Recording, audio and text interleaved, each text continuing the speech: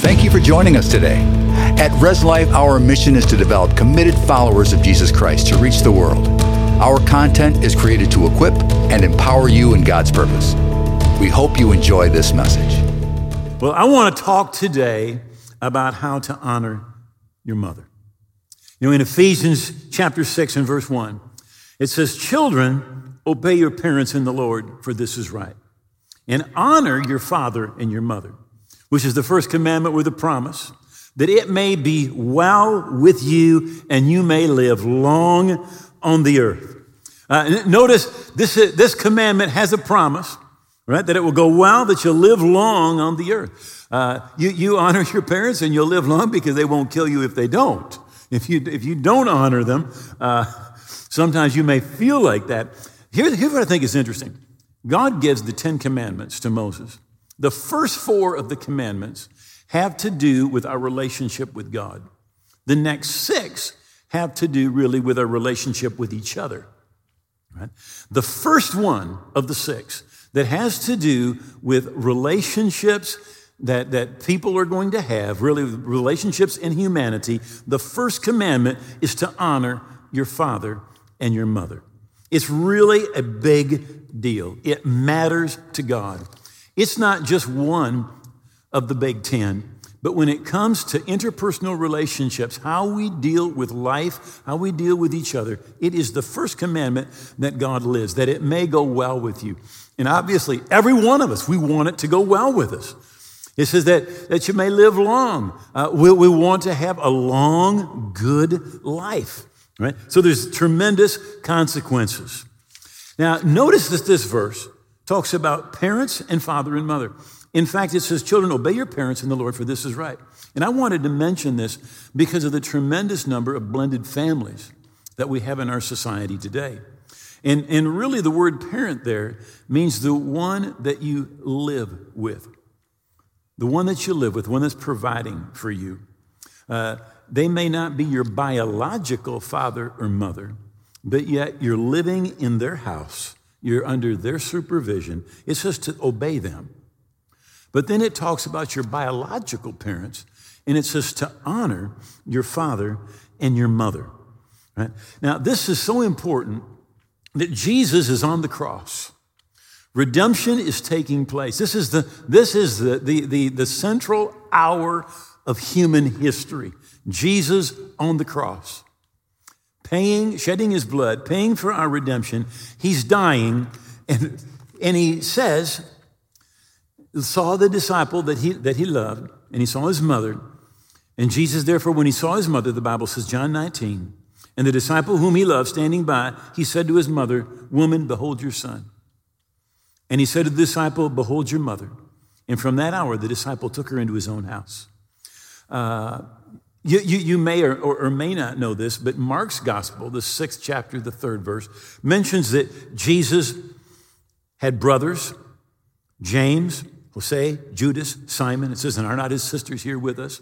It wasn't that Jesus didn't have any other siblings that could have taken care of Mary, but it was such a burden on Jesus' heart that Jesus on the cross says to John, "Take care of Mary, my mother."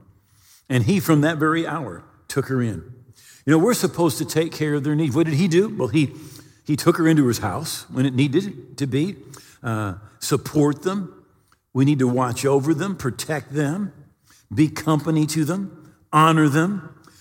For Moses said, "Honor your father and your mother, and whoever reviles father or mother must die."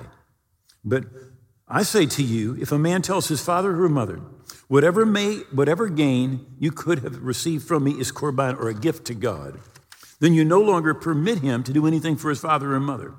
Thus you make void the word of God by your tradition and that you've handed down, and many such things you do. Here's what Jesus is saying.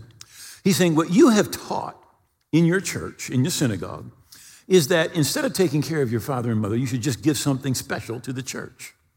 And Jesus said, when you do that, it's wrong. He says, you need to take care of your father and mother. He says, that is more important. That should be your top priority. In Jesus' perspective, that first commandment that had to do with how we relate to each other, was more important than giving a special gift at church. And he's saying you disregard the word of God. You don't honor your father and your mother. You don't take care of them financially. And today I could say, even maybe in some lives, we just go about doing our own thing, never even thinking about our father, our mother, never caring for them, and it's old. Somebody said it this way, you should take care of your parents when they're old, because when you were born, you already owed them 9 months room and board. In 1 Timothy chapter 5, it says, "But if any widow has children or grandchildren, let them first learn to show pity at home, to repay their parents, for this is good and acceptable before God." So he's saying to make sure that their needs are met, that they're clothed, that they're fed. These are the people who clothed and fed you, who trained you, who cleaned up after you. Proverbs 23 says, "Do not despise your mother when she is old." Right?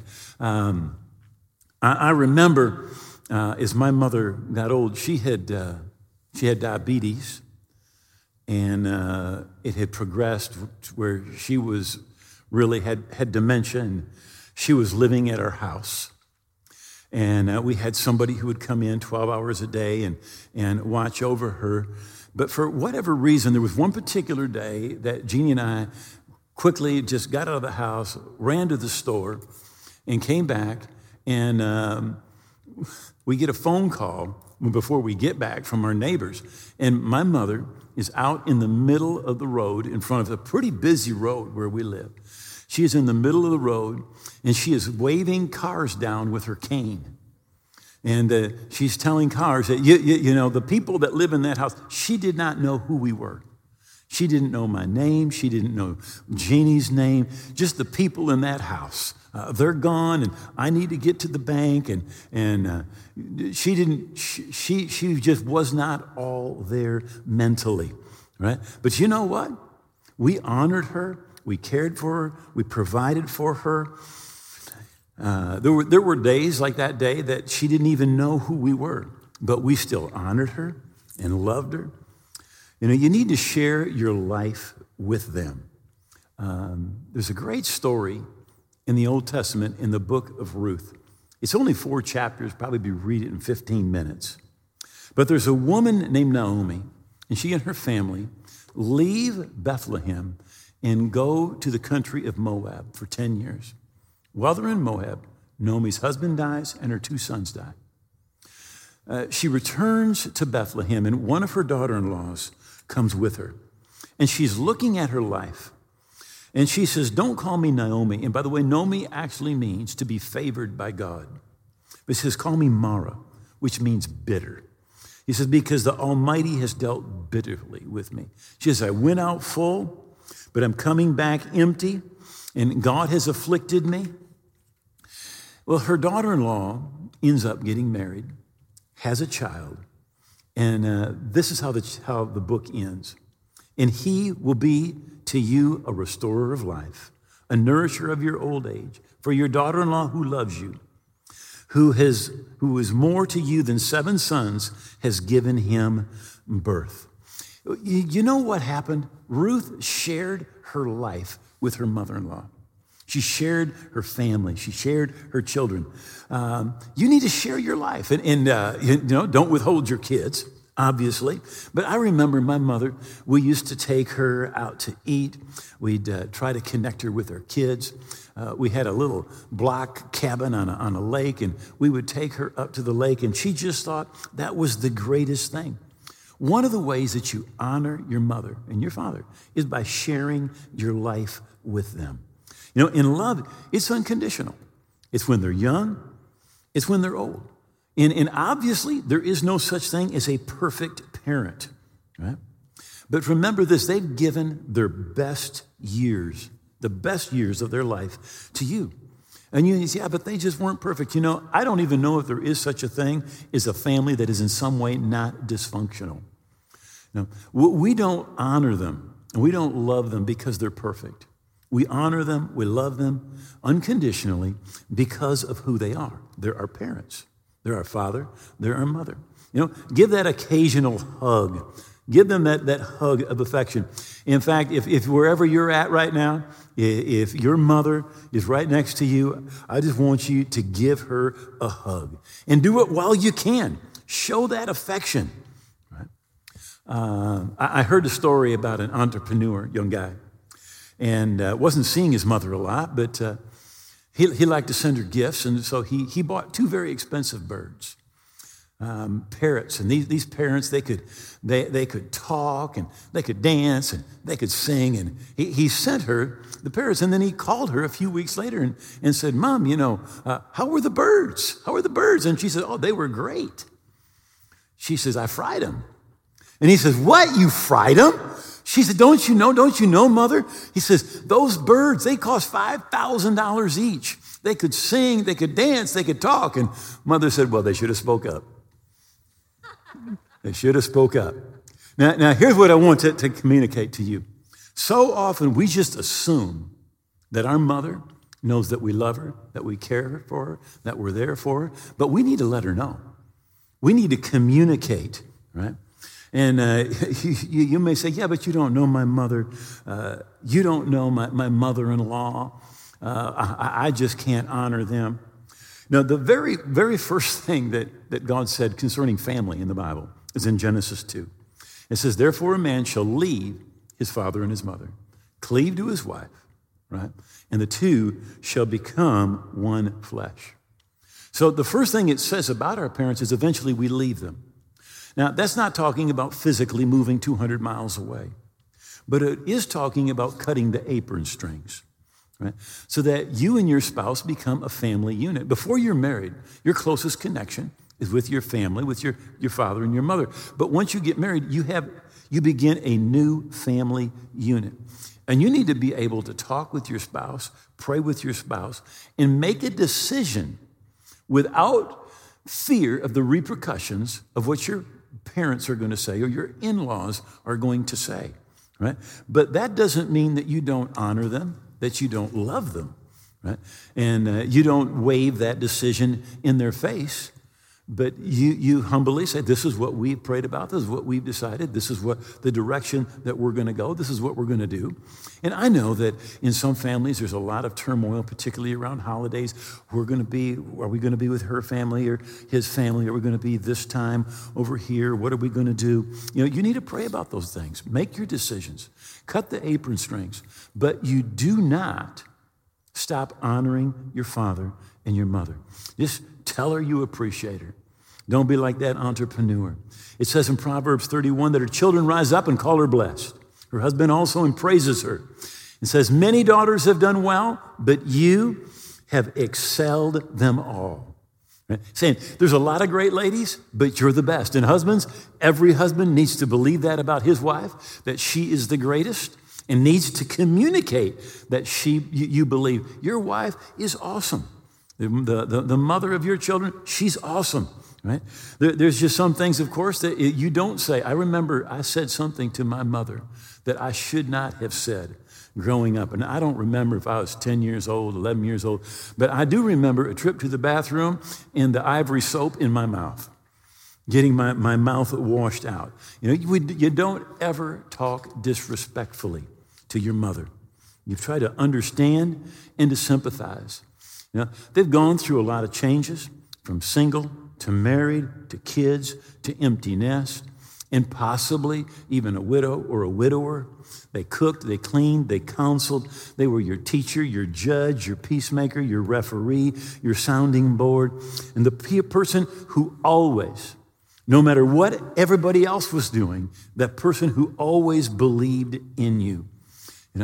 And we should forever be grateful and not forget, after we have received so much from them, not forget them. There's a true story I want to read to you. It's a story about Thomas Edison. It says, when young Tom returned home from school one day, his mother noticed he had a piece of paper in his hand. He told her it was a note from the teacher, and she was the only one who was supposed to read it. When she did, his mother grew tearful. When he asked what it said, his mother simply replied, son, you're a genius. and the school is too small for you. It doesn't have enough good teachers to train you, and so they've asked that I train you myself. From then on, Edison's mother removed him from school, and he was, so to speak, homeschooled and self-taught. She allowed him to curiously pursue what interested him and to devour it. Years later, after his mother had died, Edison was rummaging through her belongings, and he came across a note from his teacher. And when he read it, he was stunned. It read, "Your son is mentally ill. We won't let him come to school anymore. We don't have teachers who can handle him. You'll have to teach him by yourself." When he found that note, he said he wept for hours.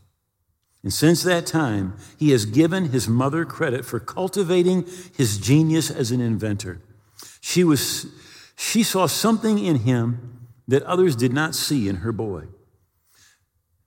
When she read that note and she changed it a little, it ultimately led to the consequences that we see today. Edison becoming a great inventor. He learned at home, but what was behind everything that he learned was somebody who believed in him. And I know this about mothers. Mothers believe in their kids and their children when nobody else believes in them. And mothers pray for their children when nobody else is praying for them. When others have given up hope, mothers do not give up hope. In Proverbs 1, it says this, "The fear of the Lord is the beginning of knowledge, but fools despise wisdom and instruction." It says, "My son, hear the instruction of your father. Do not forsake the law of your mother, for they will be a graceful ornament on your head and a chain about your neck." The wisest man, apart from Jesus, that ever lived was Solomon. And his counsel is, do not forsake the law of your mother. He says, listen to your mother. I think that it is so interesting that the wisest man that ever lived consistently is saying, get advice, get counsel. And it's interesting to me that King Solomon even bowed down to his mother. It says the king rose to meet her, his mother, and bowed down to her and sat down on his throne and had a throne set up for the king's mother, and she sat at his right hand. You could almost say that Solomon had a little bit of homeschooling, but so many of you mothers are doing right now. In Proverbs 31, he uses his pen's name of Lemuel, but he says, the utterance which his mother taught him. The utterance which his mother taught him. What, my son? What son of my womb? What son of my vows? Right? I don't think that they had a coronavirus back then, but for some reason, we find Solomon spending time with his mother, and she was his teacher. And he says, don't forget those things that your mother has instructed you. So often we're looking for some great new revelation, but it's really the basic things that make the difference. In 2 Kings chapter 4, there's the story of the Shunammite woman, a woman who was unable to have children, and the prophet Elijah predicts that she is going to become pregnant and have a child, and she does. And the boy, he's probably 7 or 8 years old now. He's out with his father, and he's working in the field. And he goes to his father, and he says, my head hurts. and I love it because I did the same thing. And he says, take him to his mother. You know, when things aren't right, what do? Go to your mother. Go to your mother. And it's a great story. She sits on his knees, and she's there until noon. And then he dies. And she takes his body and puts it up in the room that the prophet had. And she goes to the prophet, and she will not give up. She will not give up. She brings him back, and he is actually the first person in history to be raised from the dead because of a mother's love and a mother's faith. You know, they seem to have that gift of mercy concerning the small things. And when you're old enough, somebody said it this way. He says, you know, it seems like when you're old enough that nobody ever asks you anything anymore. Right? You finally know the answer. It's amazing to me how some young couple, they get married and they have a child, and they don't trust their parents who raised 5 kids to watch their kid for an hour or two. They're just like, oh no, my kid. You know, okay, I don't know if I should even say this, but when we were growing up in the ministry, one of our mentors was Lester Summerall. Lester's been with the Lord now for at least 20 years. But he made this statement. He said, and I disagree to some, but what he was saying, he said, you know, when you're old, he says, you've got some wisdom because there's some things you just learn when you're old. David said, I was young and now I'm old, and I haven't seen the righteous forsaken or a seed begging bread. He's saying there's some things that you only learn through time. And when they said, you know, it seems like when you're old and you know nobody's asking, be sure to ask. Again, Lester Summerall said, he says, young people should die because they're still ignorant. He says, when you're old, you know something, right?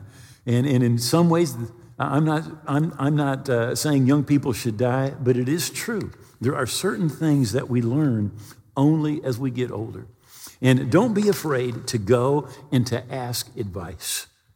Remember gratefully. Remember your mother, your father gratefully. Call them, email, communicate, take them out to take them to the store, take them out for coffee. I remember when I was growing up, every Sunday afternoon, we went to Grandma's house, Grandpa and Grandpa's house. And my parents would sit down in the chair for about an hour and they would drink tea and they would talk. But it just put inside me the understanding of you do not disconnect with your parents when you get older. You keep on honoring your parents. They felt loved. They knew that they were important to us, right? And remember how much you needed them at one point in your life. You needed your mother at one point in your life. You know, when you get old, the devil will tell. All older people hear this. Your life's over. You're a burden. You have no purpose. You're just an inconvenience, right? You can't work. There's really nothing you could do. But what they need is they need purpose. They need connection. I think it's interesting. They say that an older person with a pet usually lives longer than an older person who doesn't have a pet. Now, it's not the pet that they need. It's the communication. It's the connection. It's the purpose that they need. And maybe they can't work anymore, but let me just say they can surely pray. They can pray. I want to tell you a story, true story, about Peter Richley. It may be the strangest survival story that you will ever hear. But the year is 1820. He's in England and he wants to go to Australia. And he begins the journey on a ship. The ship sinks and he is the only survivor. A second ship came by and rescued him. The next day, a storm hit again and the second ship sinks. He survives and is picked up by a third ship. The third ship sinks, and he is rescued as he's picked up by the fourth ship. I know this sounds impossible. True story. The fourth ship sank, and he is rescued by a fifth ship. And as difficult as it is to believe, the fifth ship sinks as it's nearing Australia, and a sixth ship comes by, and he's rescued. The name of the sixth ship was the City of Leeds. Right? He's taken up on board. He's fed. He's given warm clothes. He tells the crew his story. And the captain asks him for a favor. He says, there's a dying woman on our ship. And she has really befriended everyone on our crew. And she knows them all. And she's become dear to everybody's heart. And she's been praying to see her long-lost son before she died. And she has been looking for him for years. Would you pretend to be her son? She knows everyone else on the crew. And every time we go down there, she's praying. Every time she gains consciousness, she's praying, Lord, let me see my son. And Peter was taken to her. And when he walks in, she's delirious. And she's crying out. And she's saying, please, God, let me see my son one more time before I die. When Peter sees her, he loses it, and he just begins to weep. It's his mother, Sarah Ridgely. Peter hadn't seen her in 10 years, and she had heard that he was on his way to Australia, and she got on a boat headed to Australia. She was Peter's mother. And I believe the reason that 5 ships sank, but his life was spared again and again and again, was because of a praying mother. The storm could not destroy the faith that mother had in God. The power of a praying mother can get you through anything. I believe there's people right now, you're watching me. If it wasn't for a praying mother, you'd be dead. You'd be in bondage, you'd be in addiction, there would be brokenness in your life. But a praying mother has kept you alive, right? And we need to bless our mothers. We need to love them. There's prodigals that you're coming home because of a praying mother. And I want to encourage you today to follow the faith. The faith that was in your mother's heart can be in your heart. In 2 Timothy 1 and verse 5, Paul said this to Timothy, "When I call to remembrance the genuine faith that's in you, which first dwelt in your grandmother Lois and in your mother Eunice, and I am persuaded is in you also." Understand that? Here was faith that passed from a grandmother to a mother and to a son. Believe me when I tell you, there was a praying mother and there was a praying grandmother. And the greatest gift that anyone can ever leave you is not some trust fund. No, the greatest gift that you could ever be given is faith. It's faith. And you may be watching today and you're not right with God. You're away from God. Maybe your mother, your grandmother, you have loved ones. They've died. They've gone on to be with the Lord. You know, the greatest thing that you can really ever do is not even make heaven. The greatest thing you can do is make heaven and take your family with you. Take your family with you. And I want to encourage everyone to pray for your family. Those of you that you have loved ones that have gone on to be with the Lord, that doesn't mean you're not going to see them again, but you need to be right with God. Now, if you're watching wherever you're at online, but you're not right with God, I want you to listen very carefully. This is what God wants you to do. He wants you to surrender your life to Jesus. Stop living for yourself and surrender to Jesus and receive the forgiveness that he purchased for you on the cross at Calvary. And if you're away from God, not right with God, I want to invite you right now to pray this prayer with me. In fact, wherever you're at online, I want you to pray this prayer out loud. I want you to make these words your own. All right? Simply say this, say, "Oh God, I believe Jesus died on the cross. I believe his blood paid for my sins. And I believe he rose again. I give Jesus all of my heart and all of my life. I hold nothing back. He is my King, my Lord, and I'm going to live for him. I receive the forgiveness that he purchased for me. And I thank you, my past is gone, that I'm a part of your family today and forever. In Jesus' name, amen. Thank you for watching and being a part of our online family. Subscribe to our channel for access to all of our videos and live services. You can also be notified when a new service becomes available if you ring the notification bell. We cannot do this without you.